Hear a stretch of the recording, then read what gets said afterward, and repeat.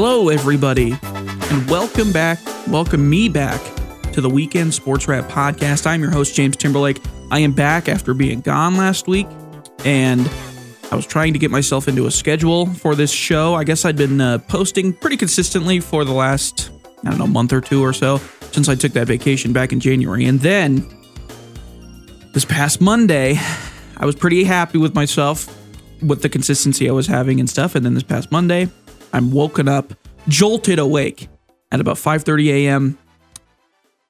with a severe pain in my side. I thought my appendix had burst. That's how bad it was. I thought for real my appendix had burst. So I immediately went to the ER, and lo and behold, a good old kidney stone. A good old kidney stone right there in the old kidney dropping down into the bladder. And so I was sidelined for Monday and Tuesday. By the time I got back on Wednesday, I was still pretty sore. Thursday, still pretty sore. And I was already so far behind from Monday and Tuesday that I had to put something on the back burner. Unfortunately, that was this episode, this past week's episode of the podcast. So I apologize for that. Kidney stone's all gone now, though. We cleared it out. We're all good. And we should be back to posting regularly. So sorry for missing last week. Hopefully you can understand. Kidney stone, worst pain of my life. Never want to do that again. Shout out to Sheridan Memorial Hospital for holding me down. It was awful, but I don't really remember a lot of the experience, but I from what I do remember, the nurses and the doctors were delightful. So thank you to them. And hopefully, again, we're going to be posting more consistently now again. So here we are. Week, whatever, it's 4-5 on the day of recording. It's Tuesday. We're getting closer to opening day. We're going to talk a little bit about the National Basketball Association, the NCAA Basketball National Championship that was on Monday. And then we're going to get into a MLB season preview a little bit. I'm going to break down a little bit of every team, kind of go through with my predictions, even though, again, I don't really know what I'm talking about. Neither does anybody else. They might know a little bit more of the rosters and stuff like that than I do, but they don't know. They don't know what they're talking about, just like me. So we're just going to go through it all. We're going to start with the NCAA Basketball Championship that was on Monday. Kansas was down 40-25 at halftime, down by as much as 16 throughout the rest of the game, and they complete the biggest comeback in national championship history in basketball, beating North Carolina 72-69.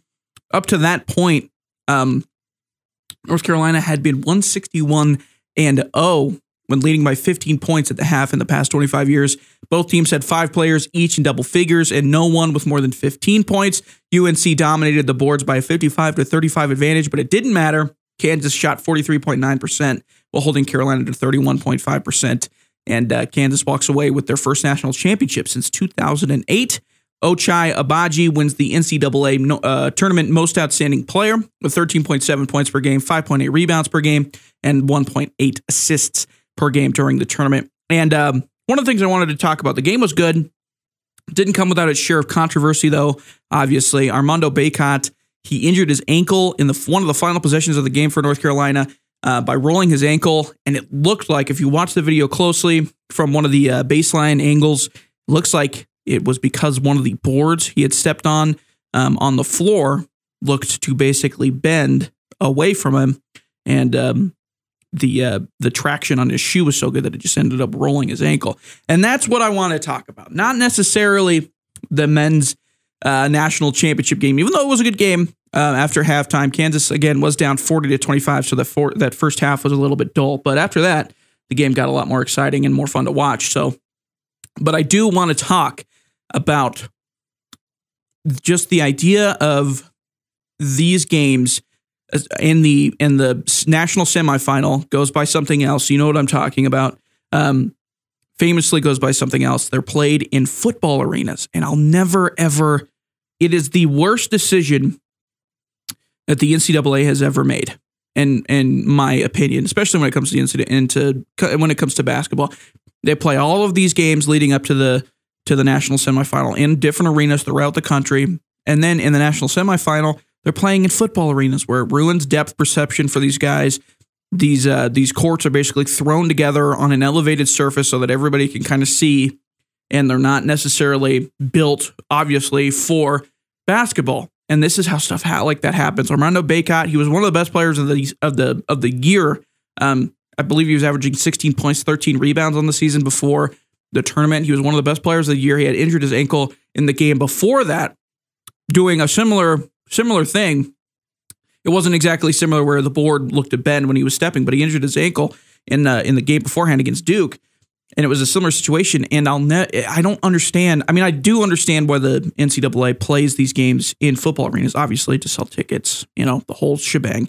But there is not a worse, I would argue, a worse ticket to purchase than one for the national semifinal in basketball. There is go watch the round of 8, the round of 16, the round of 32, or the round of 64 100 times before you go watch a national semifinal game, because they are completely different. They're not made, for whatever reason, they're throwing a basketball game inside a football arena where it's not made for that.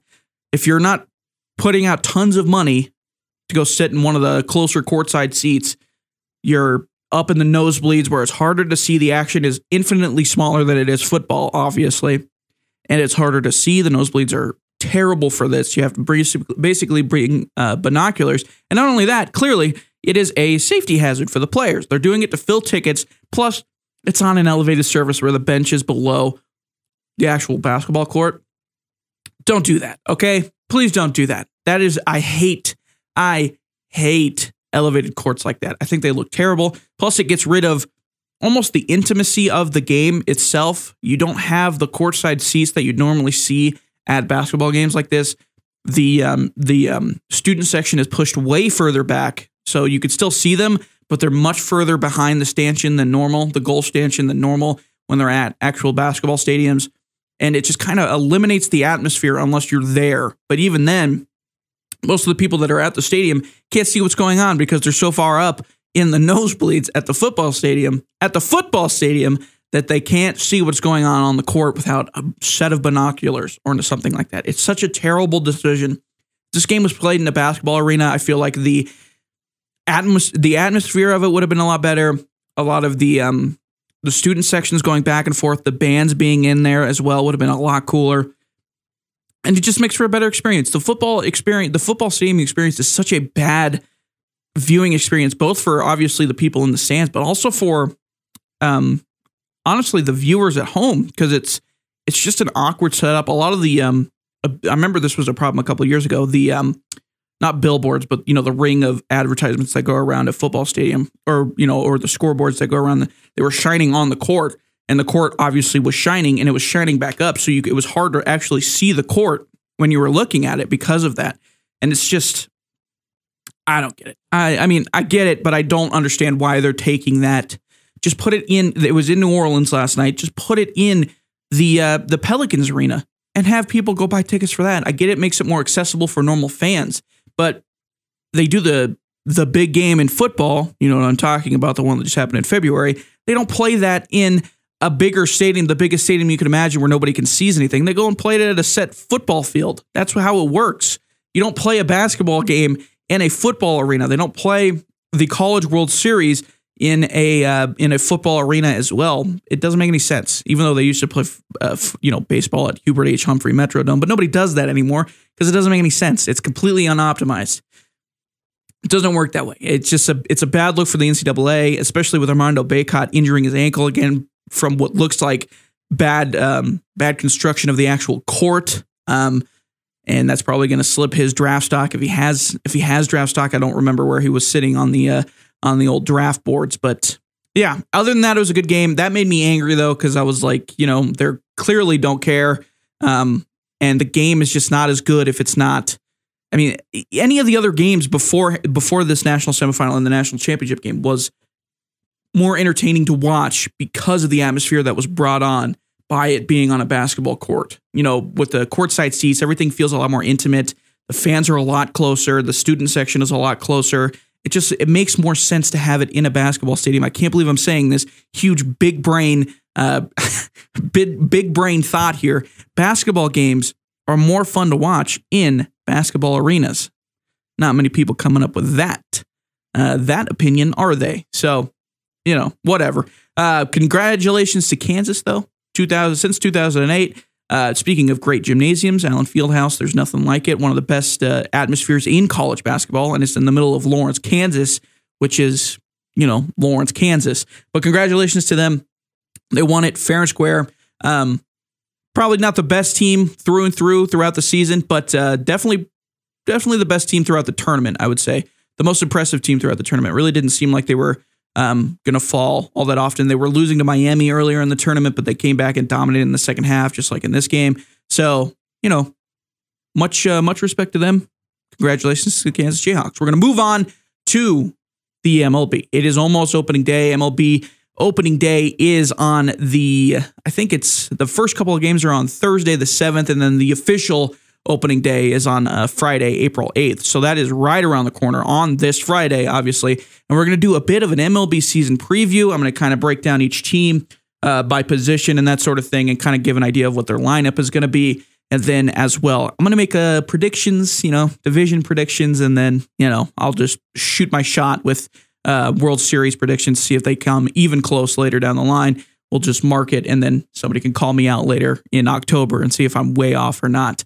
All right, so we're going to start with the AL East. The Toronto Blue Jays, they're going to be loaded this year. They have never, in my lifetime, Joe Carter was the last time they didn't disappoint with a lineup, and that was a long time ago, before I was born. So a lineup like this looks stacked, but we'll see what happens with their lineup as the season gets underway. Starting at catcher, it looks like they're going to have Danny Jansen and Alejandro Kirk. Vladimir Guerrero is going to move over to first base. Kevon Biggio and Santiago Espinal over at second base. Bo Bichette's going to be at shortstop. Matt Chapman, who they got from a trade with the Athletics, will be at third base.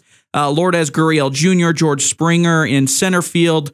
Lourdes Gurriel Jr. in left field, and then in right field, Teoscar Hernandez and Raimel Tapia, who they got from the Rockies, will be in right field. They'll be kind of platooning that right field section, and then in the DH, Teoscar Hernandez will probably play a little bit of DH, and Alejandro Kirk will also probably play a little bit of DH as well. Starting pitcher for them, some starting pitching issues. They lost Robbie Ray, which was a big loss. He was the Cy Young Award winner last year. That would have been a great arm to keep for them if they want to really make a push for the World Series this year. But they still have Jose Barrios. They got Kevin Gausman from the Giants. That's a great pickup for them. A great value pickup for them in place of Robbie Ray. I don't think he's going to win the Cy Young by any means, but it is a good value pickup, and definitely to add more depth to that starting pitcher rotation. Like I said, Jose Barrios as well, and then Hyunjin Ryu. They also got Yusei Kikuchi, also from free agency from the Mariners. So those are pretty solid depth in the starting pitching role in the rotation. So I don't know who their one's going to be. I believe they named Jose Barrios as their opening day starter, but I can't imagine. Jose Barrios has kind of been a little bit shaky. I believe he did pretty good towards the second half of last year, but Kevin Gausman, to me, has got to be the guy that they're going to go with once they get later in the year. I mean, that would, to me, be the day one starter if they were not day one, but the day one game one starter in a series, in a divisional series, or a conference or a NL championship series, AL championship series, that sort of thing. So I can't imagine hosting the number one very long, unless he has a great year. You never know. Like I said, nobody really knows anything.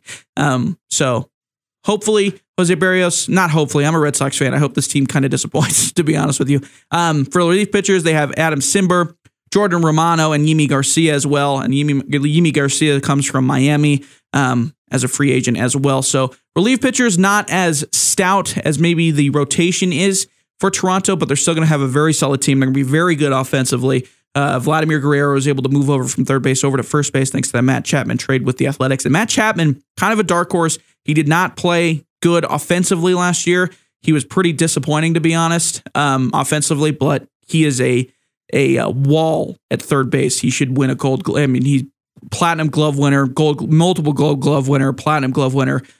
He'll shore up that third base spot defensively, no problem. So Vladimir Guerrero will move over to first base, and he should dominate as well. So moving on the rest of the AL East, New York Yankees. They got Kyle Higashioka, Jose Trevino, and Ben Rortvedt from the Twins, who they got in that trade with the Twins for Gio Urshela and Gary Sanchez. Excuse me, couldn't remember who it was. Gary Sanchez, Ben Rortvedt came back, and as well as Josh Donaldson at third base.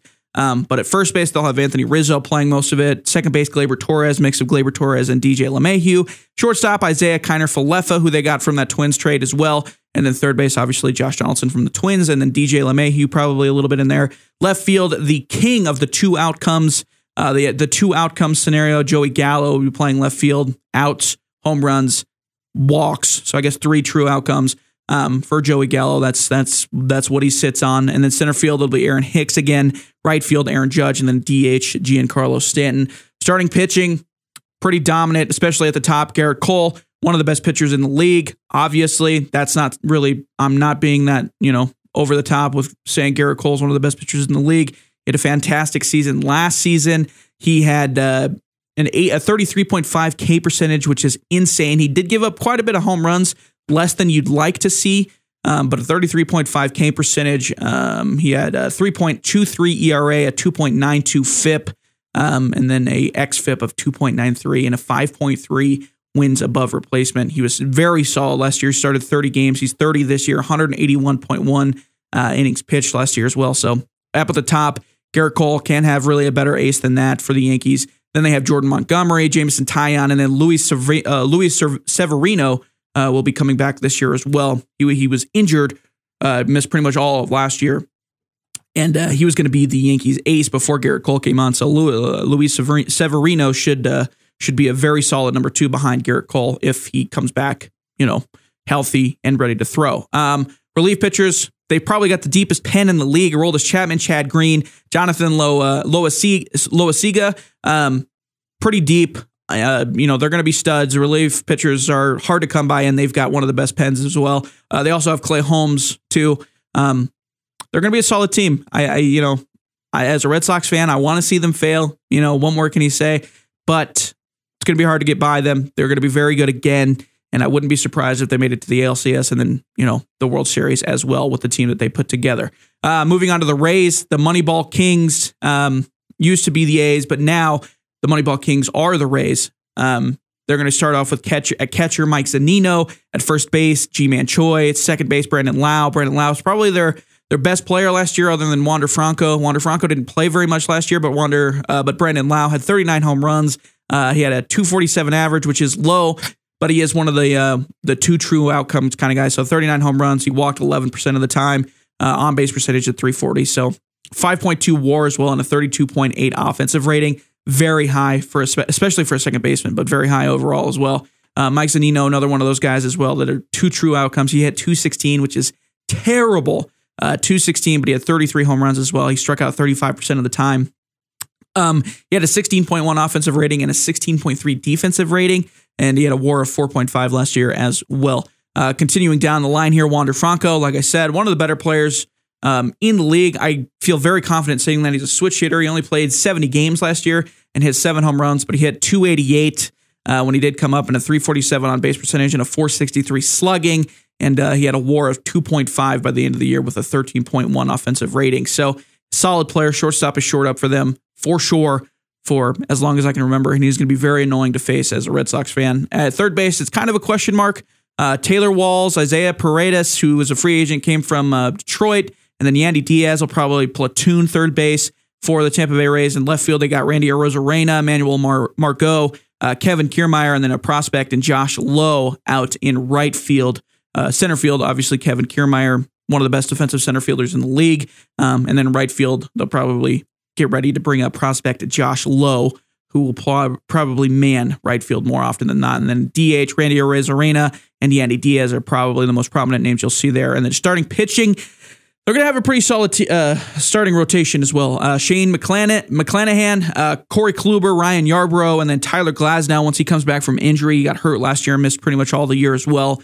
But Tyler Glasnow, once he comes back, he'll more than likely be the number 1. And dark horse, the one guy you don't want to see on this Rays team, what this Rays team turns nothing into, aces. That is what they do. Their pitching staff has always been very good. Corey Kluber, I do not want to see a name like Corey Kluber on this team. I think they could really bring him back and jolt him from, he was kind of struggling with the Yankees, even though he threw a no-hitter last year. He didn't have a great season, and he struggled. He missed almost the entire year prior because of injury with the Rangers.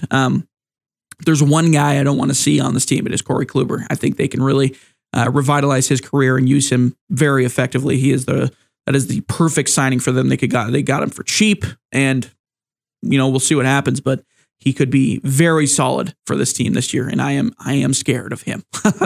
Moving on to the Boston Red Sox, my team.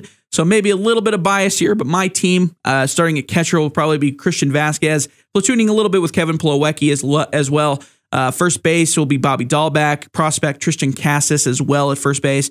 Second base, Trevor Story. Sorry, Rockies fans. Trevor Story, he was a free agent. Got him from the Rockies, obviously. At shortstop, we'll have Xander Bogaerts. Third base, Rafael Devers. Left field, Alex Verdugo and Jarren Duran. And then in center field, Kike Hernandez will probably be the main guy in center field, barring any injuries. Right field, Jackie Bradley Jr. and Alex Verdugo as well.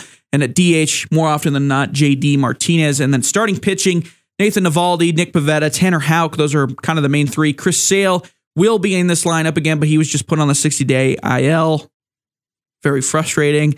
I felt very sad when I saw that. But Chris Sale, hopefully when he comes back, he's dominant. Cross your fingers and hope to die. But yeah, Chris Sale, 60-day IL. But Nathan Eovaldi had a very solid year last year. I'm happy with him being the number one. He will have, everybody kind of has those legends, especially I would say more so in baseball than anything else, that not legends, quote unquote, but every fan base kind of has that player that they can kind of point to and was like, oh my goodness, he was overrated for so long or underrated for so long. That'll be Nathan Eovaldi once he hangs it up for the Red Sox. He is very underrated, and he's one of our favorite players in Beantown. Relief pitchers, Matt Barnes, Jake Diekman, who we got from the Athletics in free agency, and Garrett Whitlock. Whitlock will more than likely be the closer, but it looks like Matt Barnes will probably they'll probably shuffle in and out for closing responsibility, but hopefully Garrett Whitlock is the guy when it comes to closing. Moving on to the Baltimore Orioles. I know you guys don't want to hear me talk about the Red Sox too much, so I'm talking about the Baltimore Orioles now. Not a lot to love. If you're an Orioles fan, I'm sorry. Tough team to root for. Tough organization to root for. Not very good, but we'll go through it anyways. Catcher, they're going to be bringing up prospect Adley Rutschman. He hopefully will be very fun to watch. And if it's not him behind the plate, Robinson Chirinos, and I believe Adley Rutschman is the number 2 prospect in the MLB pipeline right now. So they'll be bringing him up here relatively soon, hopefully, and that'll give something for Orioles fans to cheer for as well. At first base, it'll be a mix between Ryan Mountcastle and Trey Mancini. Second base, Rougned Odor, Shed Long Jr. Shortstop, Jorge Mateo, Raymond Urias. And then left field, Austin Hayes. Center field, Cedric Mullins. Cedric Mullins, tons of fun to watch. One of the better players in the league, but he plays on a very bad team in the Baltimore Orioles. If you ever feel the need to turn on an Orioles game for whatever reason, make sure you watch Cedric Mullins. He's a ton of fun to watch, and definitely one of the best players in the league. I feel bad for him. I wish he wasn't on the Baltimore Orioles, but very solid player. He's a ton of fun to watch. And then in right field, Anthony Santander, also kind of an underrated player, better than advertised, plays on a bad team. What are you going to do? DH, Trey Mancini and Ryan Mountcastle, so whoever's playing first that day, the other will probably DH is basically what I'm getting from this. Starting pitcher, John Means, one of the better pitchers last year. Before they cracked down on the sticky substance stuff, he did throw a no-hitter, but, that doesn't really mean anything anymore. Jordan Lyles, who they got from free agency from the Rangers, and then Bruce Zimmerman, that kind of rounds out the top 3. Relief pitchers, Dylan Taint, Jorge Lopez, and Paul Fry for the Orioles. For the division winners, in the AL East, I think the Blue Jays will probably win the division. The offense is loaded. If George Springer can stay healthy, that'll be a big, big boost to the lineup. And then if Kevin Gausman can come on, kind of be that number 1 or prominent number 2 for the Blue Jays, I think the Blue Jays could probably win the division. And then second place, Yankees or Rays, kind of a toss-up. Third place, whoever is behind those two, I think it'll probably be the Yankees. I think the Rays, I don't know, they didn't really lose a whole lot, but it's hard to root for this team because you don't know anybody on this team. I'll go Rays. I believe in Moneyball. Rays the second, Yankees third. And then I'll have the Red Sox coming in 4th, maybe tied 3rd. Yankees can't beat us. You know what I'm talking about. So maybe tied 3rd. Moving on to the AL Central, the Cleveland Guardians. You thought the Orioles were bad. The Cleveland Guardians are probably going to be a lot worse. At catcher, they have Austin Hedges starting at catcher probably most of the year. And this is all guesstimates, by the way, just based on percentages and where they kind of line up on the depth chart. So not exactly 100%, but probably. That's, good insight right there. At catcher, Austin Hedges. First base, Bobby Bradley. At second base, Yu Chang. and Andres Gimenez, and then shortstop Ahmed Rosario and Andres Gimenez again. Third base, Jose Ramirez. He won't be with this team for very long if they're doing bad, and they probably will be doing bad. Jose Ramirez, one of the better third basemen in the league. He should be traded early on, probably closer to the trade deadline, and then be with a different team towards the end of the year if the Guardians are playing very good, because he's, an asset, and teams would love to have him as well. In left field, Ahmad Rosario as well. Prospect Stephen Kwan should be coming up as well. Center fielder Miles Straw. And then right field, Josh Naylor and Bradley Zimmer will be shoring that up. And then DH, Franmil Reyes. Franmil Reyes, one of the better DHs in the league as well. Kind of underrated also because he's on a bad team, but a pretty solid DH. And then the starting pitcher, Shane Bieber will be number one, obviously. He should probably be traded as well if they can get him off the books. If they're playing bad, he should be traded. They can get a decent amount of prospects for Shane Bieber. And then number two, Cal Quantrell, and then Zach Plesac, the number three. Relief pitcher, Emmanuel Clase, also very underrated pitcher. One of the best relief pitchers in the league is Emmanuel Clase. He broke out last year, had a fantastic season.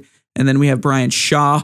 And going back to Emmanuel Clase really quick, he had a solid year, 1.29 ERA in 69.2 innings pitched, gave up 0.26 home runs per nine and a 2.2 WAR as a relief pitcher. That is very, very good.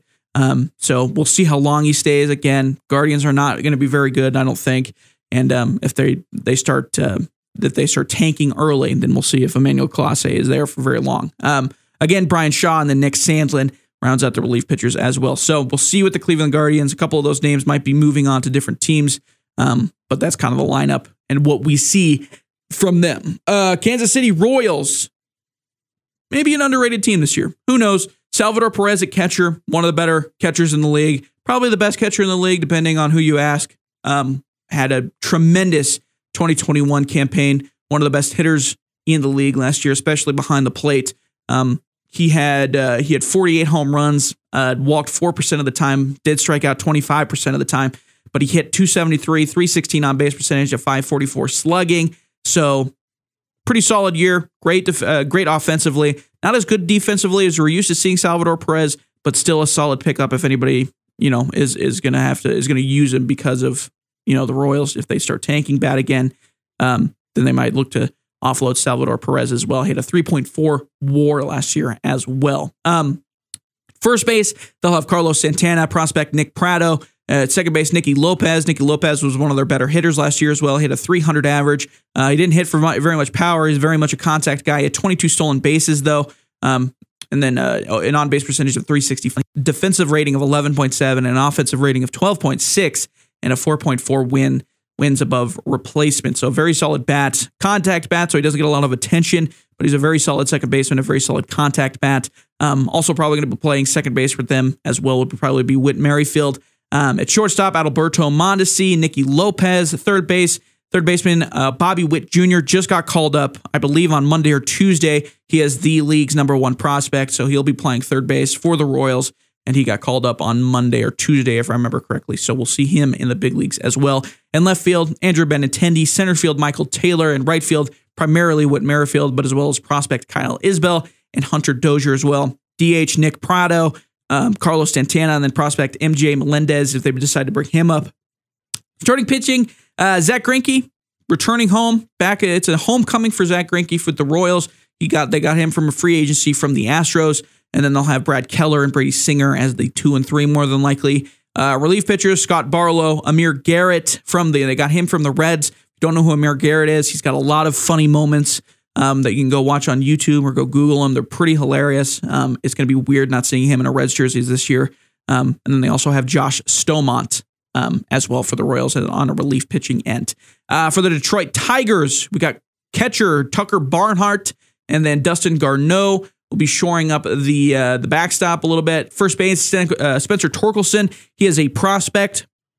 He's a prospect, but he should be getting the call up. I believe if he didn't get the call up already, he should be getting the call up. He's going to be a pretty solid first baseman for them. And then also Miguel Cabrera will be at first base as well.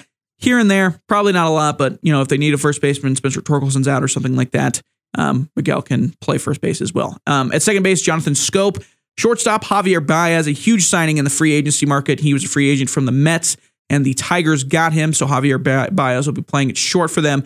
Third baseman, Jeimer Candelario, very solid year last year, pretty much flew under the radar. He hit 271, 16 home runs, played 149 games, walked 10% of the time, on base percentage of 351. So a pretty solid year. 3.2 wins above replacement and a 15.3 offensive rating for Jeimer Candelario. So one of the underrated names, and he should hopefully have a pretty good year. And it'll be on that left side with Javier Baez to start the season. In left field, Austin Meadows just got traded recently from the Rays, and he'll be playing with the Tigers. And as well as Eric Haas, he'll be in left field as well if they need him. In center field prospect, Riley Green, he should be getting the call up here pretty soon. And Akil Baddoo, he'll be in center field as well. And then in right field, Robbie Grossman. At DH, Miguel Cabrera, obviously. Starting pitching, they have a couple new faces. Eduardo Rodriguez, who they got from free agency from Boston. Casey Mize, household name for the Tigers, one of the prominent prospects for them earlier a couple years ago. And he's coming up through the system now, and he should be pretty solid. And then Tariq Skubal also moved over to the starting pitching role. He used to pitch for Washington, I believe, and he's with the Tigers now after a couple years. In the pen, Gregory Soto, Andrew Chafin, Michael Fulmer, some pretty prominent names. Gregory Soto, I believe, was an all-star last year, if I remember correctly. Pretty solid lefty reliever.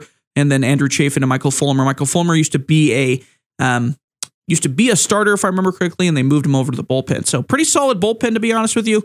I don't think the Tigers have enough to compete or anything like that, but this division is not very good with the Royals, the Tigers, like I said, and then the Guardians, the Royals, and more so the Guardians, but the Royals probably won't be stellar by any means either, so we'll see what happens there. They lost starting pitcher Matthew Boyd. He went over to the Giants. He was a pretty prominent name in their system for a while. He had 15 games started last year as a pitcher at a 3.89 ERA, 1.4 WAR from the pitching spot, and a 4.10 FIP, which not stellar, not terrible, but they did lose him, so they're going to have to find somebody else to kind of shore up that spot, and I think they did. Eduardo Rodriguez kind of fits that. I don't think Eduardo Rodriguez, being a Red Sox fan, is a number one. That's kind of what they're paying him to be. I don't see that, but hopefully it grows up and it becomes a great Tiger. We'll see what happens. Moving on, the Minnesota Twins. They got some big names. They were in the trade market, in the free agency market. Everybody kind of knows the stories of the Twins so far because of how much attention they've been getting at catcher. They have Ryan Jeffers and Gary Sanchez. Gary Sanchez coming over from the Yankees. At first base, they got Miguel Sano. At second base, Jorge Polanco. Shortstop, the biggest splash of the free agency year, Carlos Correa coming over from the Astros. Now is going to shore up that shortstop spot for the Minnesota Twins. At third base, they're going to have Gio Urshela. Got him from a trade with the Yankees that sent Josh Donaldson and Isaiah Kiner-Falefa over there. And then in left field, they'll have Alex Kirilloff, Luis Arias, Brent Rooker, Tyler Larnach, Can't read these names sometimes. In center field, Byron Buxton. In right field, Max Kepler. At DH, they'll probably have Luis Arias. Again, Gary Sanchez, and then prospect Jose Miranda if they bring him up. Starting pitching, they have a couple new names as well. Sonny Gray was a free agent coming over from the Reds as well. Dylan Bundy was a free agent coming over from the Angels, and then Joe Ryan as well. Relief pitchers, Trevor Rogers, Tyler Duffy, Joe Smith. Those are some of the prominent names. Joe Smith is a veteran. I believe he's 37, and he's been playing since 2007. So he'll be the vet for that relief corps. They did lose, obviously, third baseman Josh Donaldson. He went to the Yankees. Mitch Garver, he went to the Rangers. He was a catcher. And then Jose Barrios, obviously, starting pitcher, went over to the Blue Jays. So lost a couple names, but signed a couple big names in free agency like Carlos Correa, and they got Gio Urshela from the Yankees and Gary Sanchez to kind of be a backup catcher. If he's not I can't imagine Gary Sanchez not being a starting catcher, but could be wrong. Could be Ryan Jeffers all year, and Gary Sanchez maybe coming in as a backup role. Who knows? Sonny Gray, don't see him as a number one. Dylan Bundy, don't see him as a number one either. Their pitching, to me, is probably going to be an issue, but this is probably as good of a lineup as they've had, the Twins have had in a while. So maybe they'll be good. I don't see them getting very far with the starting rotation that they have, but they're just looking to beat the Yankees because they haven't done it in God knows how long. So hopefully this is the better lineup that they can do it with. Again, moving down the line in the AL Central, Chicago White Sox, probably the best definitely the best Chicago team right now. Probably the best White Sox team they've had since 2004, I think I can say. Pretty freely. They did lose Carlos Rodon, which was a big loss. He went to the Giants. He's a starting pitcher.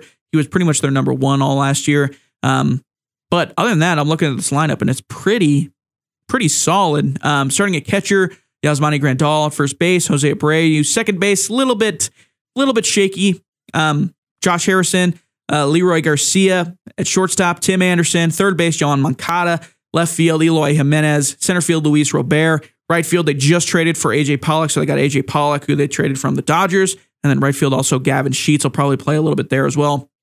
DH, Gavin Sheets will probably get the brunt of it, and then Andrew Vaughn and Eloy Jimenez. Starting pitching without Carlos Rodon will probably be Lucas Giolito, Dylan Cease, and then Dallas Keuchel. Relief pitchers, Liam Hendricks, one of the best in the game, Liam Hendricks, and then Aaron Bummer and Kendall Graveman. I believe Kendall Graveman they just got from the Astros as well in the free agency market. I could be wrong there, though, but I believe that is correct. So, yeah, pretty solid team. Chicago White Sox, I think they run away with this division, to be honest with you. I don't think anybody catches them.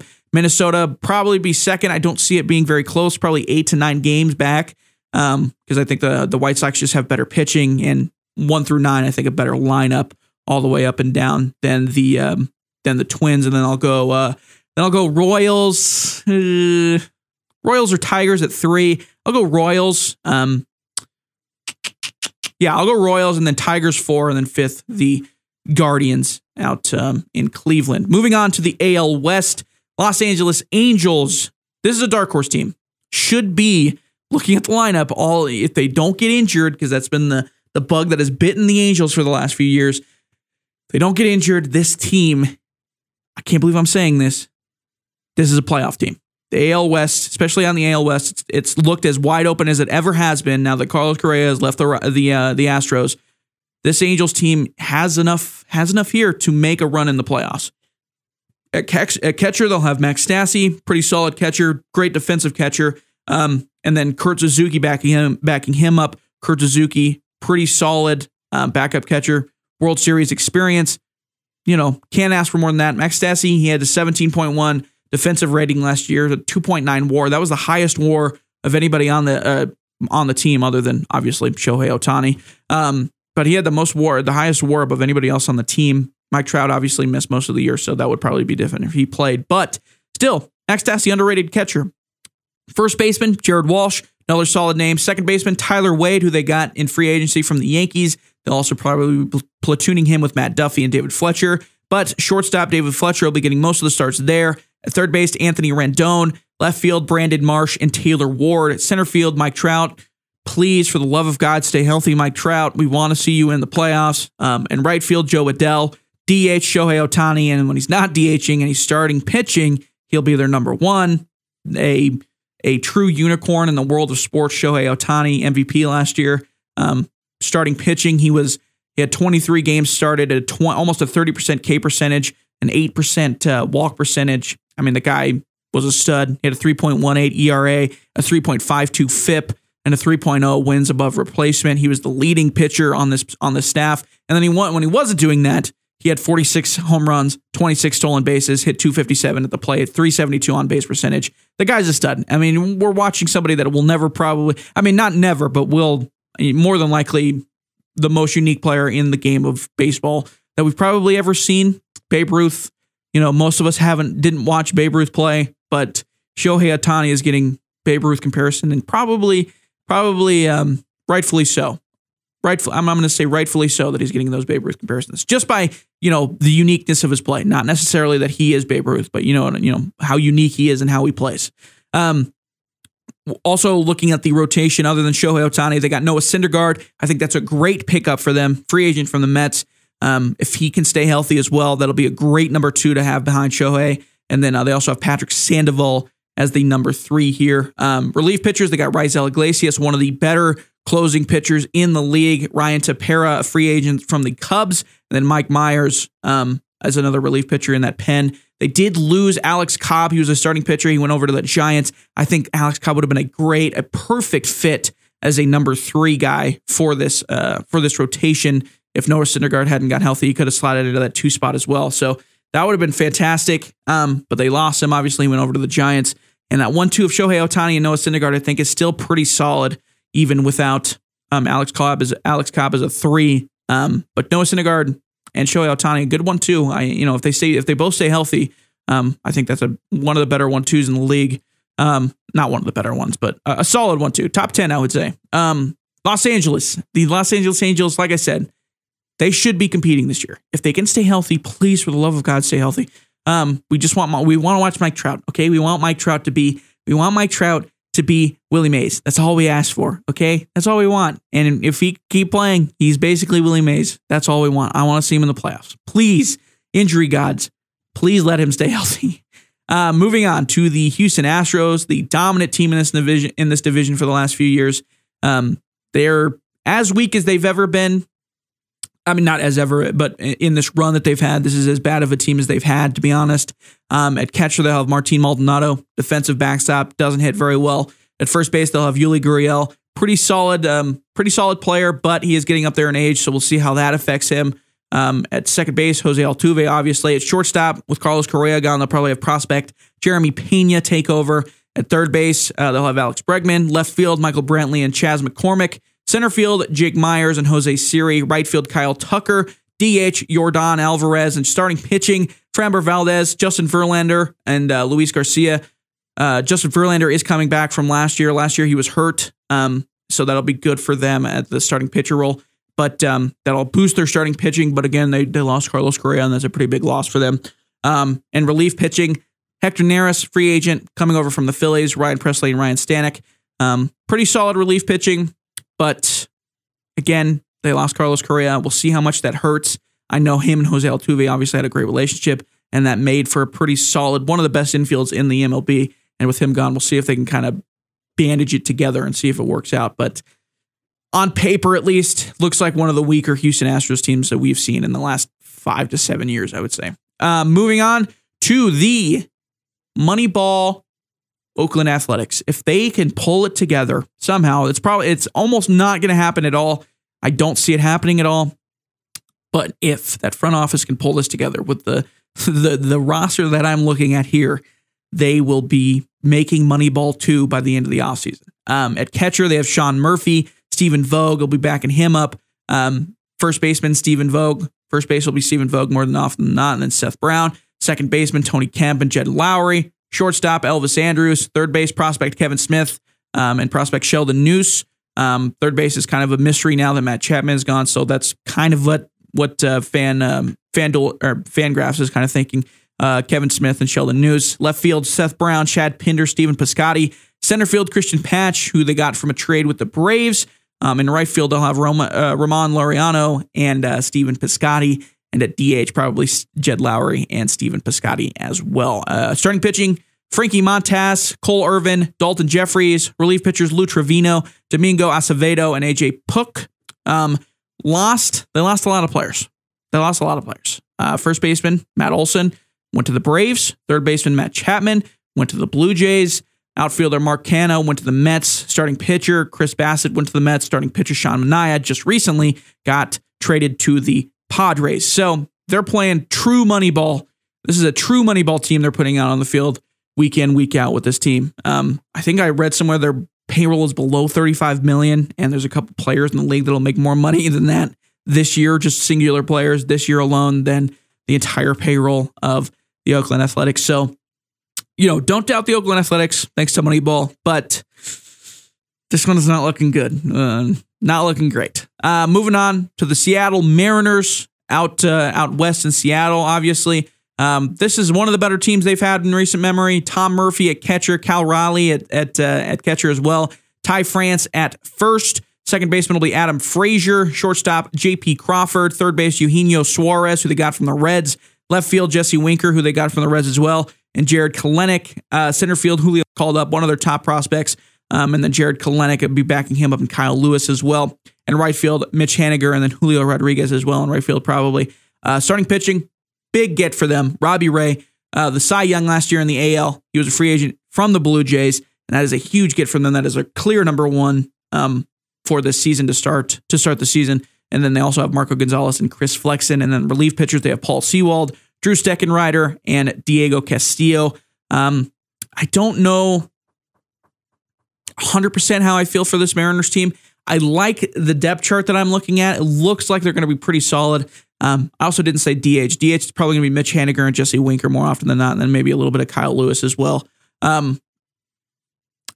the Mariners have a history of underachieving. That is kind of what this franchise is known for. But I mean, this is one of their better teams. Absolutely one of their better teams. So you know what? I think they'll be pretty good. I'm going to say they'll be pretty good. How about that? How about that for analysis? I think they should be good. They should compete for this division. Definitely. With the Houston Astros looking like how they are, the Angels always a question mark. We'll see what happens, but I think they should be able to compete for this division. The Texas Rangers, moving on to them. Mitch Garver, they got at the backstop now, who they got in free agency from the Twins. At first base, they'll have Nate Lowe. Second base, Marcus Semien, huge signing for them. They got in free agency from Blue Jays, and then moving over to the shortstop position, they got Corey Seager in a free agency signing from the Dodgers. So their middle infielders are as good as anybody in the league, I would argue, especially with Semien coming off the year that he's had, or that he did have last year. And then Seager, I think it was hurt pretty prominently last year, but still a solid signing for them. We'll see what happens. But that middle infield is very solid. At third base, they'll have Andy Ibanez and Brad Miller. Brad Miller coming over from the Phillies. In left field, Willie Calhoun, Nick Solak backing him up, and Brad Miller as well. In center field, Adolis Garcia, one of the underrated rookies last year. He should have a better season. Kind of crashed towards the end of last season, in the second half of last season anyways. He's got to get his K percentage down. He had a 31.2% strikeout percentage and a 5.1% walk percentage. If he can get the K percentage down and the walk percentage up, should be a very solid player. He had 31 home runs, 16 stolen bases last year, so we'll see what happens there. He had a 2.8 WAR, so should be very good. Hopefully, if he can get those numbers down, that'll be a good dark horse candidate for them. And then backing him up in center field will be Evan White. And right field, Cole Calhoun, who they got from, I didn't write it down here, from, I believe the Diamondbacks. From the Diamondbacks. That's who we played for last. And then Adolis Garcia will be backing him up in right field. At DH, probably more often than not, Willie Calhoun. And then starting pitcher, John Gray, coming from the Rockies as a free agent. Martin Perez, coming from a free agent from the Red Sox. And then Dane Dunning. And then relief pitchers, Joe Barlow, Josh Spores, and then Brett Martin. They lost Isaiah Kiner for Leffert to the Yankees. Previously the Twins, and the Twins traded him to the Yankees. This team, man, the AL West is really wide open. I don't think the starting pitching is not there. I don't think this team will compete. I could see them probably getting third, maybe fourth or maybe third. But yeah, if John Gray can kind of bounce back, then maybe competing for second place, I would say. But Martin Perez, as a Red Sox fan, I can say I've never really seen it from him. And then their relief pitching isn't outstanding either. So they made a couple of really good signings. Marcus Semien, Corey Seager, that'll be really good for offense. Adolis Garcia, hopefully he can bounce back a little bit and play, especially from that second half, get the K percentage down and the walk percentage down as well. And then Brad Miller, an underrated signing from the Phillies as well, kind of a utility man. He can play anywhere. I believe he had a 3 home run game last year as well. And he was pretty solid. We'll see what happens. I don't think they're going to be stellar. I don't think they're going to compete for the division. They'll be better than they have been, though. But for this division, my predictions. I'm going to go the Angels. This is a dangerous pick. All it takes is one injury on this team, and it is crashing to the bottom of the ocean. But I'm going to go the Angels. I like this lineup. I'm trusting Mike Trout. I'm trusting Shohei Ohtani to stay healthy. If Anthony Rendon can kind of bounce back a little bit in his older age. David Fletcher is a pretty solid contact hitter, a good 2 or a leadoff man. Jared Walsh should be getting better. I'm going Angels. I think the Angels win this division. Second place, the Astros. I'll go third place. I'll go the Mariners. And then fourth place, I'll go the Rangers. Shout out to Colin Mason, my good buddies. They're both Rangers fans. Sorry, guys. I don't see it with the starting pitching. I'll go the Mariners, and then fifth, obviously, I'll go the Oakland Athletics. I don't think they'll be able to pull it off. I don't think the money ball will work this year, unfortunately. Moving over to the National League, we've got the Atlanta Braves starting off, the defending World Series champions, the Atlanta Braves. I think they still have a pretty solid lineup. They're going to be getting Acuna back, which would be huge for them if he can come back and kind of be the guy that they were missing, even though they didn't really miss him all that much last year. Clearly, because they won the World Series. They are going to miss Freddie Freeman. He's gone. He went to the Dodgers. That's a big loss for them. But, going from catcher, again, all the way around the horn, At catcher, Travis d'Arnaud, probably getting most of the starts. At first base, Matt Olson, who they traded and got from the Athletics. Second base, Ozzie Albies. Shortstop, Dansby Swanson. Swanson, best hair in the MLB. I'll stand by that. Third base, Austin Riley. Left field, Marcelo Zuna. Center field, Ronald Acuna Jr. if he can play. And then Adam Duvall also will be backing him up more than likely. And then in right field, Adam Duvall and then Eddie Rosario, who they re-signed as well. And then at DH probably Alex Dickerson, and then Ronald Acuna Jr. here and there as well. If he's not going in center field, it'll probably be Ronald Acuna playing a little bit of DH as well. And then starting pitching, a lot of the same names that we know and love from the Atlanta Braves: Max Fried, Charlie Morton, Ian Anderson, common names that we've seen with the Atlanta Braves for a while now. And then relief pitching, kind of the same idea: Will Smith, Kenley Jansen, Tyler Matzik. Those are kind of the big names. Colin McHugh as well. And then relief pitching in that bullpen as well. Very solid bullpen. Starting pitching, still kind of a question mark. I don't know how much I believe in Max Fried, to be honest with you, still. But hey, I mean, who am I to say? They just won the World Series, less than a couple months ago. So, I still think this team's very solid. Acuna coming back. Hopefully he can come back to what he was, and they'll be a very solid team. Moving on to the Miami Marlins. Maybe a little bit better than last year. Maybe more of the same. It's kind of hard to tell. Miami Marlins are kind of an array of question marks, to be honest with you. At catcher, they'll have Jacob Stallings. First base, Jesus Aguilar. Second base, Jazz Chisholm, one of the best players, not best, but one of my favorite players to watch in the league, Jazz Chisholm Jr. Shortstop, Miguel Rojas. Third base, Brian Anderson, and then Joey Wendell will probably be backing him up a little bit at third base. Left field, newly signed Jorge Soler. Probably get a prominent amount of the starts in left field. At center field, center field's kind of a weird one. We'll move over to right field. Adolis Garcia will be over in right field, but we'll see what happens. But right field, Adolis Garcia's. Center field, Jesus Sanchez, probably. I believe he's a prospect, if I remember correctly. No, he's not a prospect. Well, I mean, a little bit of a prospect. He was in AAA last year with Miami, so kind of a prospect, but not the prospect in the terms of, he played last year. He played in 2020 as well, so not prospect by the literal sense of the word. But they're going to be, pretty average. I don't see them being world killers or anything like that. DH, they'll probably have Jorge Soler as well. And then Garrett Cooper, who'll be playing DH as well, a little bit back and forth with him. Starting pitcher, Sandy Alcantara, one of the better players in the league. One of the better pitchers in the league. He just signed an extension as well, if I remember correct.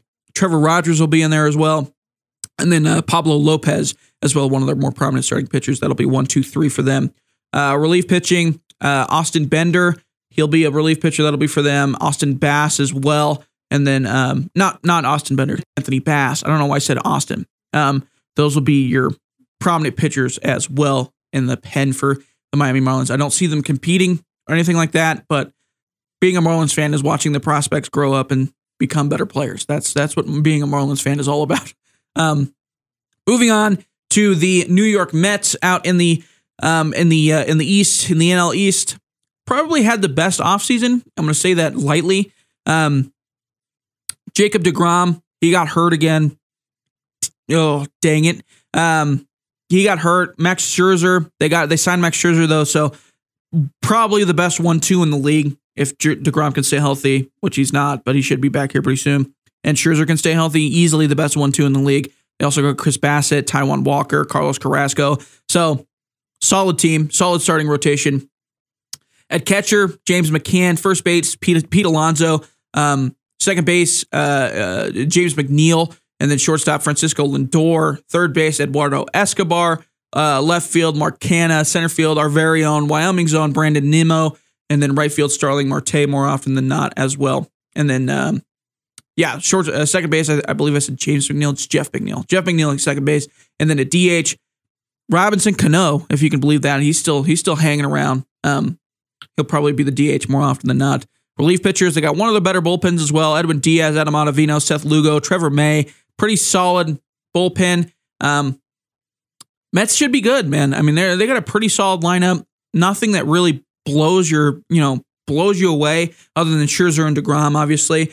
Nimmo was very good last year. Wyoming zone, obviously, like I said, 292 average last year, a 401 on base percentage. That's very good. 14% walk percentage, a 20% K percentage, a 17.3 offensive rating, and a 4.4 defensive rating. He led the team in WAR offensively with a 3.5 wins above replacement. So very solid position player. Wyoming zone, Cheyenne zone, Brandon Nimmo, and then Jacob deGrom, obviously 4.9 wins above replacement last year, and he played 15 games. The dude's insane compared to Marcus Stroman, who played in 33 games. So the guy's insane. If Jacob deGrom, please stay healthy as well. He had a 1.08 ERA last year, good Lord, and a 45.1 strikeout percentage and a 3.4 walk percentage. The guy was absolutely unreal last year. If he can stay healthy, he'll be one of the better players in all of baseball, bar none. Only thing that we got to watch out for is injuries. So cross your fingers, unless you're, an NL East team, a fan of an NL East team that is not the Mets, then don't cross your fingers. The Washington Nationals, they had a couple big splashes in free agency as well. One of them, the biggest one, Nelson Cruz. He'll probably be playing DH more often than not. They do not want to see him out in left field. Nationals fans do not want to see him running around in right field or left field. So Nelson Cruz more often than not be the DH. And he's had a pretty good spring already. He's hit a couple home runs, a couple big home runs, and the guy's 42 and still doing it. So who knows how, but Nelson Cruz, there you go. Catcher Kyber Ruiz, who they got from the Dodgers last year. First base, Josh Bell. Second base, Cesar Hernandez. Shortstop, Alcides Escobar. Third base, Connor Kaiboom. Fantastic name, one of the best names in the league. Connor Kaiboom. Left field, Logan Thomas. And then center field, Victor Robles. And then right field, of course, the incredible, very underrated Juan Soto. Juan Soto in right field, he'll probably be getting 90% of the starts over in right field. One of the best players in the league. Juan Soto last year, absolutely dominated. 313 average, 465 on base percentage. The guy's insane. 48.7 offensive rating, a 6.6 wins above replacement. He had 29 home runs, and he struck out 14% of the time and walked 22% of the time. One of the best hitters in the league, without a doubt, and a lot of fun to watch. If you're watching a Nationals game, that's the guy to watch, obviously. For their starting rotation, it'll more than likely be Patrick Corbin, Josiah Gray, and then Anibal Sanchez, as well as Steven Strasburg if he gets healthy and comes back as well.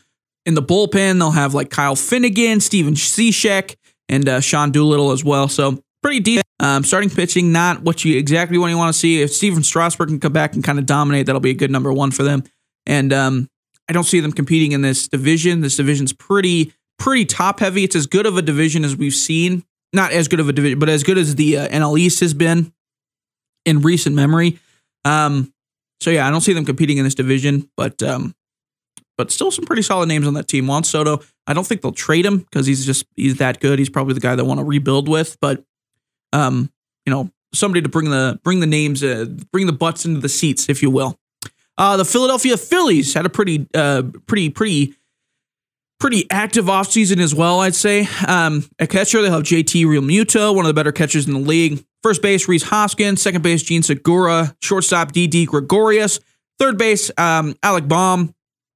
And then left field, Nicholas Castellanos. And then Kyle Schwarber kind of platooning left field a little bit. Castellanos and Schwarber, both names they got in the offseason. In center field, Odubel Herrera and Matt Vierling will probably platoon that. Right field, Bryce Harper, obviously. And then the DH will be more often than not Kyle Schwarber probably, and then mixed with Nicholas Castellanos as well. Starting pitching, Aaron Nola,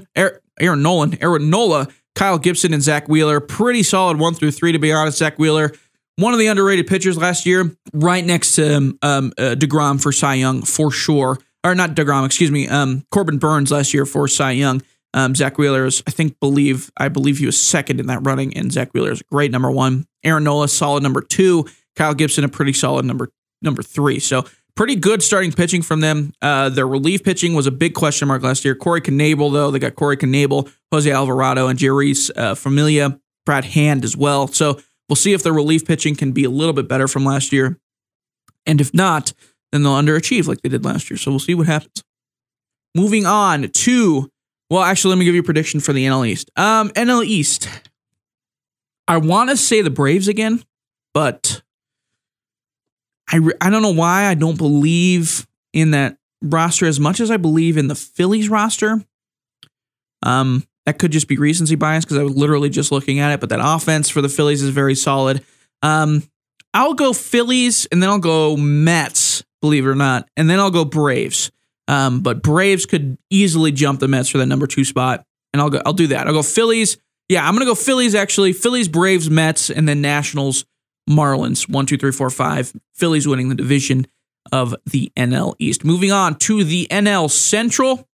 Not a massively competitive NL Central that we're used to seeing. It looks like it's probably going to be a 2-team race this year, starting off with the Milwaukee Brewers at catcher. They'll have Omar Narvaez, first base, Rowdy Tellez, second base, Colton Wong, shortstop, Willy Adames, third base, Luis Urias, and then left field, Christian Yelich, center field, Lorenzo Cain, right field, Hunter Renfroe, DH, Andrew McCutchen, and maybe a little bit of Christian Yelich as well in the DH. Starting pitching, probably the best starting pitcher group in the entire league. Brandon Woodruff, Corbin Burns. Corbin Burns obviously just won the Cy Young last year. Freddie Peralta as well, and then Adrian Hauser. Great 1 through 4. Corbin Burns and Woodruff make a very, very solid 1 and 2, and then Freddie Peralta was a All-Star last year. So we'll see how that works out. Corbin Burns, though, should have another stellar year. Relief pitching, one of the best relief pitching groups in the league as well. Josh Hader, Devin Williams, followed by Brent Suter, Brad Boxenberger. Pretty solid relief pitching as well. Their offense has always been kind of a question mark, though. If Yelich can bounce back, that'll be huge for them. Yelich was kind of had a disappointing 2020 and 2021. If he can bounce back, that'll be massive for them. And Locaine, if he can dip into the fountain of youth, if you will, that'll be big for them. I mean, Hunter Renfroe played pretty good this year. Their infield is not, doesn't blow, it doesn't jump off of the screen. Colton Wong, very solid defensively. Willy Adames, pretty solid with the bat, but pretty solid defensively as well, I would say. 19.6 offensive rating for Willy Adames last year and a 5.4 defensive rating, 3.9 WAR. So he had a good year last year. I'll give him that. 285 average, 20 home runs, 4 stolen bases, 25% K percentage, a WORC plus of 135. So he was a very strong bat, Willy Adames was last year. Colton Wong, in my head, more of a defensive second baseman in my mind. But according to this, he had a little bit better of an offensive year than he did defensive year. 272 average or 335 on base percentage. So, they don't have the power bats that you're used to seeing, like first base and third base, and even catcher or left field. Even though Yelich is kind of a power bat, but we'll see what happens. They got one of the best starting rotations and then bullpens as well in the league. So they should still be pretty good, regardless of their offense. If their offense is struggling again, like it was, a year ago or 2 years ago. Moving on to the just talked about them. The St. Louis Cardinals. St. Louis Cardinals, maybe one of the underrated off seasons of the year because of the signing of Albert Pujols. Of course, he's going to be stellar for them. I'm just kidding. I'm joking. Too old. Not too old. He's a machine, but I don't see him providing as much as people think he will. I think it's kind of a retirement thing. But I mean, it looks like he's going to be more often than not the DH for this team. But starting from the catcher, Yadier Molina, obviously, he'll short up behind the backstop, no problem. First base, Paul Goldschmidt. Second base, Tommy Edman. Shortstop, Paul DeJong. Third baseman, Nolan Arenado. Left field, Tyler O'Neill. Center field, Harrison Bader. And then right field, Dylan Carlson. One of the best defensive outfields in the league for sure. One of the fastest teams in the league for sure as well.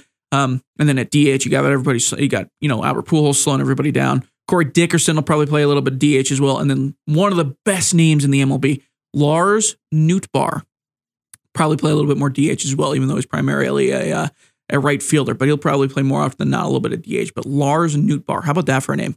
Starting pitching, Adam Wainwright, Steven Matz, Jack Flaherty as well. Pretty solid starting pitching. Adam Wainwright feels like he's 1,000.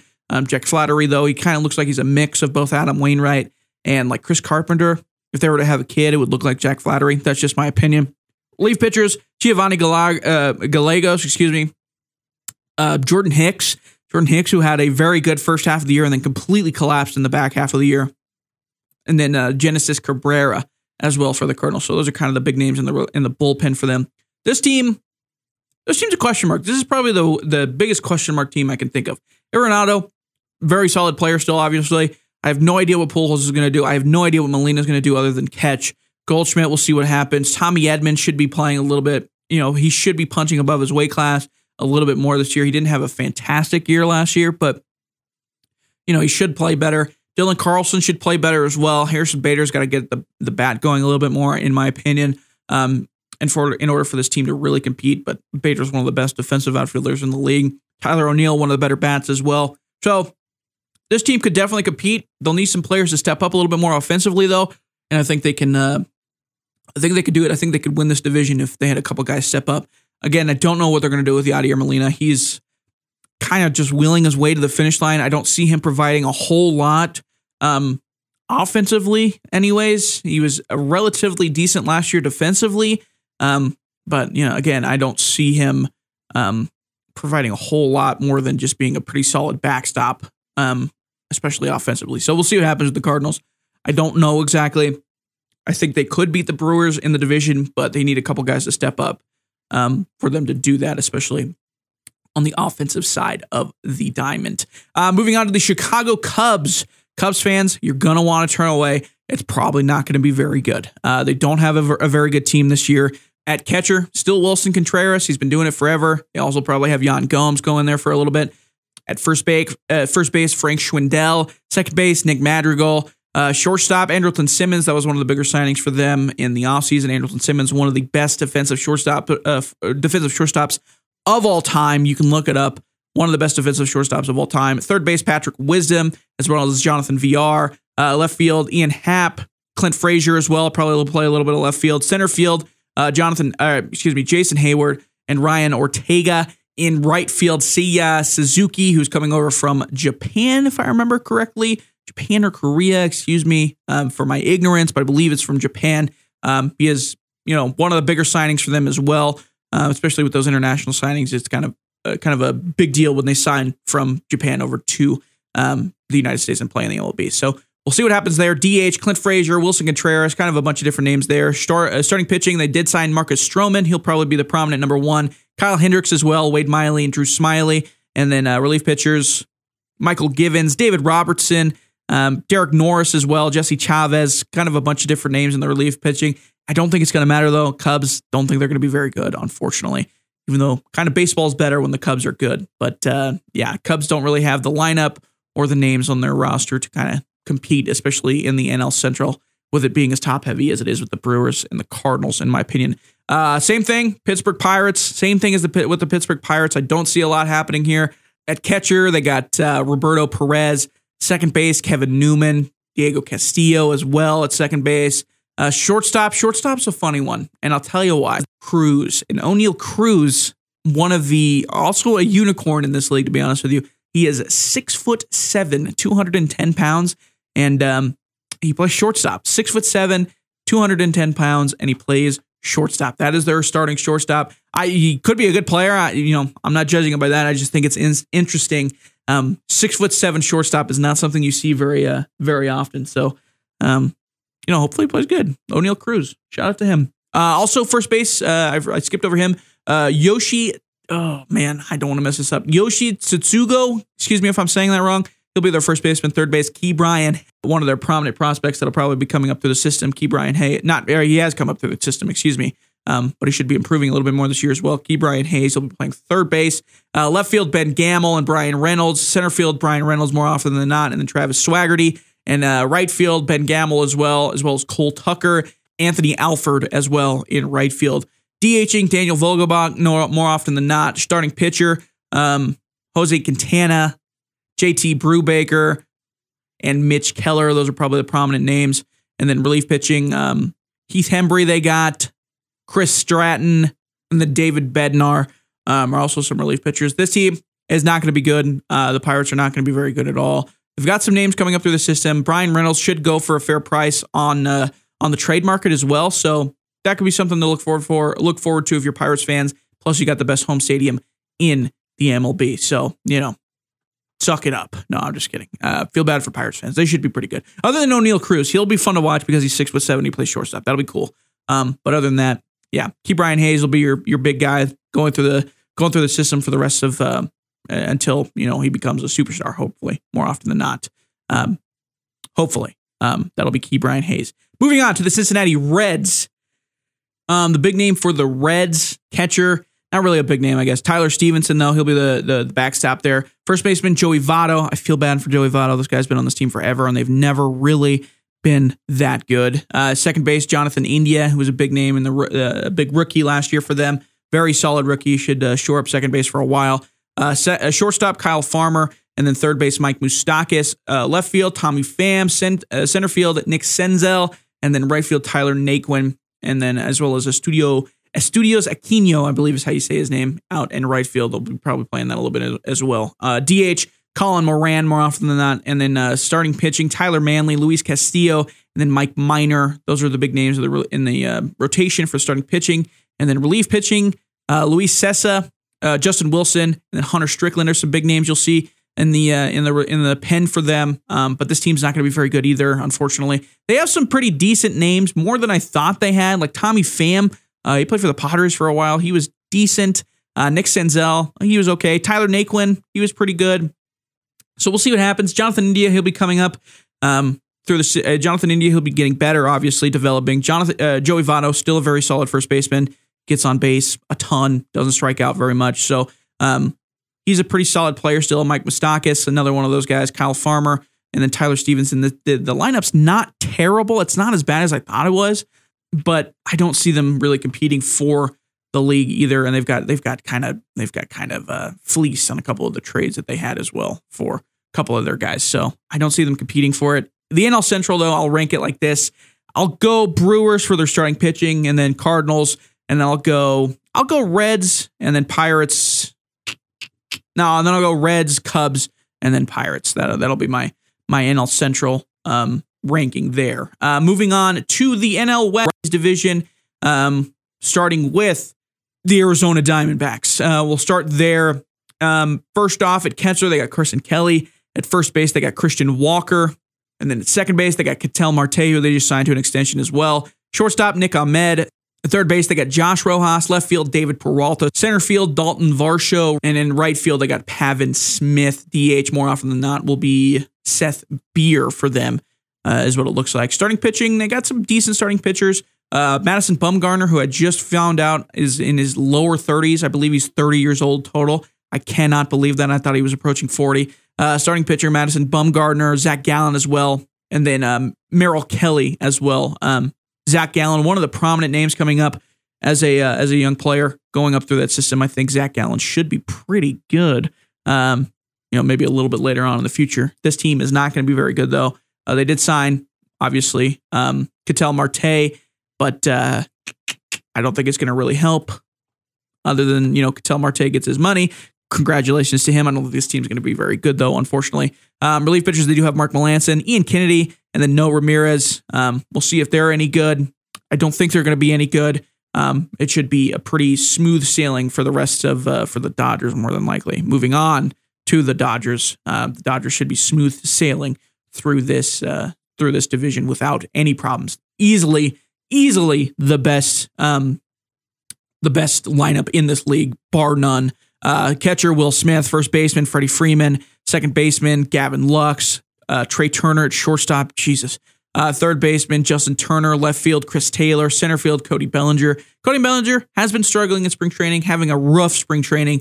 But, it doesn't really matter. They got names on names. In right field, Mookie Betts, obviously. DH, more often than not, will be Max Muncy. Starting pitching, Walker Buehler, Julio Urias, and then Clayton Kershaw, Andrew Heaney as well. Relief pitching, they just got Craig Kimbrell, Blake Trinan, and then Brusdar Graterol as well. And Daniel Hudson's in there as well. David Price is in there as well. Tommy Kahnle is a relief pitcher for them. They just got just one of the best lineups you'll see in the league, without a doubt. One of the best lineups I've seen in a long time. I can't believe they were able to hold on to Trey Turner, who is probably the best shortstop in the league right now, if not top 3 easily. Justin Turner still can hit the ball pretty well. Cody Bellinger, if he bounces back, this team will basically be unbeatable. At catcher, Will Smith. Right field, Mookie Betts. I mean, the list goes on and on and on and on and on and on and on. And then Max Muncy at DH, who had a career year last year, hit 249, 36 home runs, had an offensive rating of 32.1 and 4.9 wins above replacement. Will Smith won a had a great year, quietly a great year as a catcher last year. 258 average, 25 home runs, 18.3 offensive rating, 11.1 defensive rating, and 4.6 wins above replacement. So you can't win. I mean, what are you going to do? They make more money than God, and they're going to use it, and they're going to win a lot of ball games. That's a 100 win club for sure. Welcome to being a Los Angeles Dodgers fan, right? You can win every year, no problems. Moving on to the San Francisco Giants, the most surprising team last year for sure. Had a fantastic season and looking to kind of repeat that as well. At catcher, they got Joey Bart, who'll be playing in place of Buster Posey, who retired. First base, Brandon Belt. Second base, Tommy La Stella. Shortstop, Brandon Crawford. Third base, Evan Longoria. Left field, Lamont Wade Jr. Center field, Mike Yastrzemski. And then right field, Mike Yastrzemski as well. Center field will also be Shane Duggar Steven Duggar out in center field as well. And then right field, Mike Yastrzemski. And then they also got Jock Peterson, who signed from the Braves. So still a pretty solid lineup. We'll see if they can do it again. They kind of defied all odds, and this is a lineup that looks like they can do it again. Doubt them once, shame on you, or shame on them. Doubt them twice, shame on us, right? So DH will also be Darren Ruff more often than not, and a little bit of Jock Peterson and Wilmer Flores as well. Sure, starting pitching, Logan Webb, Anthony Descalfani, Carlos Rodon, who they got from the White Sox. It's a great signing for them. He's going to be a very solid pitcher for them. Alex Wood, and then Alex Cobb as well. That will round out the starting rotation for them. Relief pitching, they got Tyler Rogers, they got Jake McGee, they got Camilo Doval as well. I mean, pretty solid team all the way around. I don't think they're going to be able to compete with the Dodgers this year. The Dodgers are just way too good, and I don't see it happening. But you know what? Again, doubt them, shame on us. Or doubt them once, shame on us. Doubt them twice, shame on us as well. So who knows what'll happen? Giants, they did it last year. Why not do it again? Moving on to the San Diego Padres. Should have a better team this year than they did last year. Should be better this year than they were last year, I should say. I don't know what they're going to do with Fernando Tatis. I'm guessing they play him at shortstop again this year, but he was kind of a mess at shortstop last year. So we'll see what they do. He is injured the first few months of the season, though. So we'll see if they can just kind of hold on and wait for Fernando to get back. And then, maybe they'll even excel without him. Who knows? Starting off, we got Austin Nola at catcher. First base, Eric Hosmer. Him and Luke Voigt will probably share that role. Second base, Jake Cronenworth. Shortstop, Fernando Tatis, obviously, once he gets back. And then Ha-Seong Kim plays shortstop, a little bit better defensive replacement for him, for Fernando Tatis at shortstop. Third base, Manny Machado. Left field, Jurickson Profar, mixed with Matt Beattie as well. Center field, Trent Grisham and Jurickson Profar as well. Right field, Will Myers and Nomar Mazara in right field. DH, Luke Voigt, Fernando Tatis Jr. probably a little bit, and Austin Nola as well. Starting pitching, Joe Musgrove, Sean Manaea, Yu Darvish, Blake Snell, and then Mike Clevenger as well, starting pitching. And then relief pitching, they got Chris Stammen, Emilio Pagan, Tim Hill, Danielson LeMay, I believe is how you say his name, excuse me. So a pretty solid team, up and down. Padres should be good again. They kind of collapsed towards the back half of their season, but they should be better. Jake Cronenworth has continued to get better, even though he's 27 going on 28. That's basically the prime of a baseball player's career. So we'll see if he gets any better. Fernando Tatis has got to be better defensively, but offensively he was very solid. 42 home runs, 25 stolen bases, 282 average, 48.5 offensive rating, 6.1 wins above replacement. Manny Machado, 28 years old. He had 28 home runs last year as well. 278 average, 347 on base percentage. 4.4 wins above replacement. Pretty solid player still. Trent Grisham should get better. He's young, 24 years old. He had 242 last year, 15 home runs, 13 stolen bases, 3.9 offensive rating, and a negative 0.7 defensive rating. So a couple guys that should step up and play a little bit better. Their pitching staff is going to be pretty good, I think. Joe Musgrove, Yu Darvish, Blake Snell, all pretty solid pitchers. Blake Snell probably didn't play as well as he would have liked last year, and Yu Darvish could probably maybe step it up just a little bit. Yu Darvish had a 4.22 ERA last year, not as good as you'd like to see, and Blake Snell had a 4.20 ERA, not as good as you like to see either. But Joe Musgrove, he held through. 3.18 ERA, 3.3 wins above replacement. He was by far their best pitcher last year. So Padres should be better. They got the lineup to do it. They got the lineup to compete, and they should be better this year. Should at least compete for a wild card spot, and if not, the division as well. Finally, wrapping up the NL. We've got the Colorado Rockies, wrapping up the NL and the NL West. The Colorado Rockies. kind of talked about them a little bit last week when some of their acquisitions. They're going to have C.J. Cron at first base, Connor Joe at first base, Brendan Rodgers at second base more often than not. Shortstop will be Jose Iglesias. Third base, Ryan McMahon, who they just signed to an extension. Left field, probably be Chris Bryant, not at third base, like we're used to seeing him at, but he'll more likely than not be left fielder. Center field, Randall Grichuk, who they got as well as Sam Hilliard. Randall Grichuk they got from the Blue Jays. Right field, they got Charlie Blackmon still playing, Randall Grichuk, and then Sam Hilliard as well in right field. And then at catcher, missed catcher there, I believe it will be Elias Diaz more often than not at behind the plate. To DH, Charlie Blackmon, Connor Joe, kind of mix it up a little bit. Starting pitching, Herman Marquez, Anthony Sanzatella, Kyle Freeman, Austin Gomber. Those will be your big pitchers. Relief pitching, Alex Colomé, who they signed in free agency, Daniel Bard, Carlos Estevez, Jhoulys Chacin, and then Tyler Kinley, Lucas Gilbreth, a bunch of those names as well. Rockies fans, I don't know if they're going to be that good. They don't really have the lineup, even though they got Chris Bryant. That'll get you a couple wins. I kind of stated this last week. I believe it was, 2 weeks ago when I was kind of going through their acquisitions. It'll get them a couple wins. They're not going to compete for this division though. It's way too top heavy. The Dodgers are way too good. The Giants are better than them, and the Padres are better than them as well. So they're going to be better than the Diamondbacks. I think they might compete for a third place spot if the Giants or the Padres disappoint, but I don't see them competing for a wild card spot or first place in this division either. So sorry, Rockies fans, I don't have a lot of hope for you.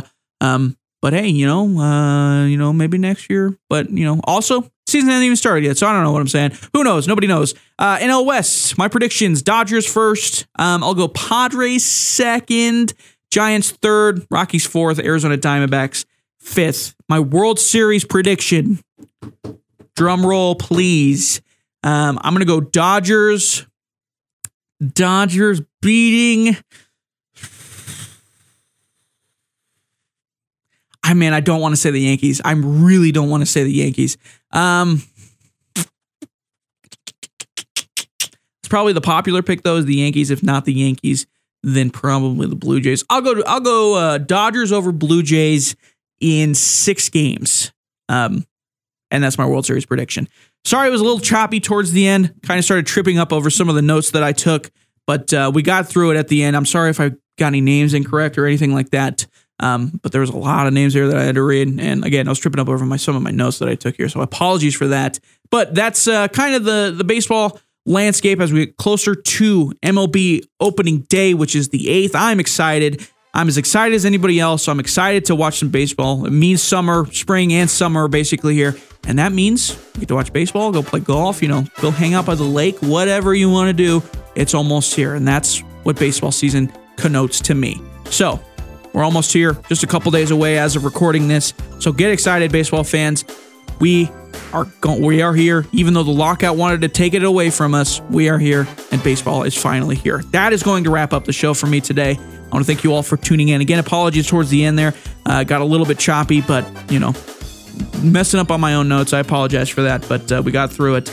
And again, thank you very much for tuning in this week. And sorry about last week as well, but thank you very much for tuning into this week. I should have a podcast next week, unless I have another kidney stone. Knock on wood on that. But if not, I'll see you right here at the same spot, same time next week here on the Weekend Sports Wrap Podcast.